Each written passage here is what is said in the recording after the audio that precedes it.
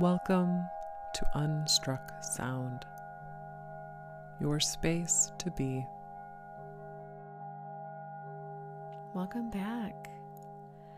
As I record this, I'm getting ready to head out on some travel and then another workshop, and studies are picking back up. So this will shift into being a daily-ish podcast in the hopes that that will be sustainable.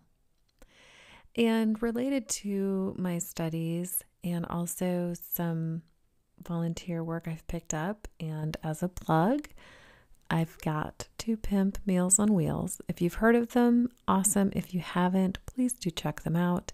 And if you find yourself with any spare time, please know that they have a friendly chats program where you can spend an hour a day, and that could be once a week, once a month, making calls to homebound seniors. And it's really quite delightful.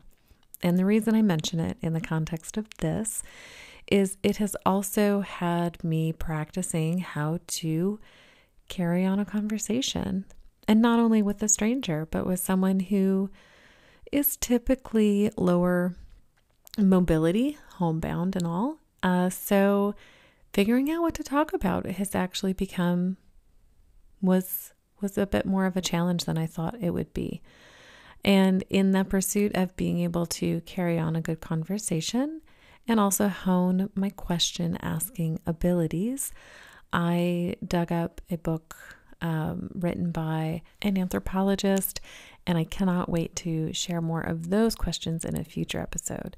All of that is preface to share from a book called Restorative Practices of Well-Being. As always, check out the show notes. And a question it poses. To be fair, it poses many more. This is the one for today. Tell your story. If you want to understand yourself, tell your story, and not the obvious one. If you want to understand yourself, begin an archaeology of shadows. A good starting point. When did you first realize you were different? Oh my God, I cannot wait to sit with this question with myself and to ask it to everyone that I meet on the train. At the origin of consciousness is a crime scene, the book goes on to say. When did you first realize you were different? No one is normal. Not a single one of us. Cada cabeza es un mundo.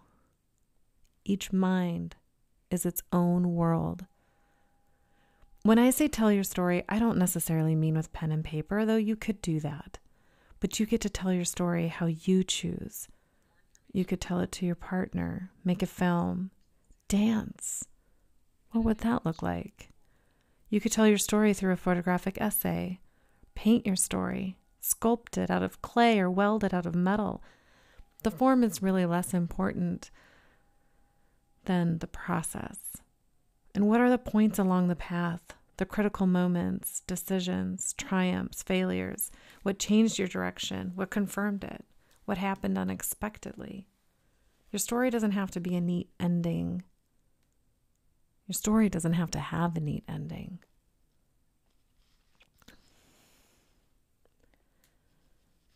What happened unexpectedly? You don't even have to understand your story to begin to tell it. That's the magic of telling your story. The process itself is clarifying. It brings you into contact with something we call the verb of you. So when did you first realize you were different?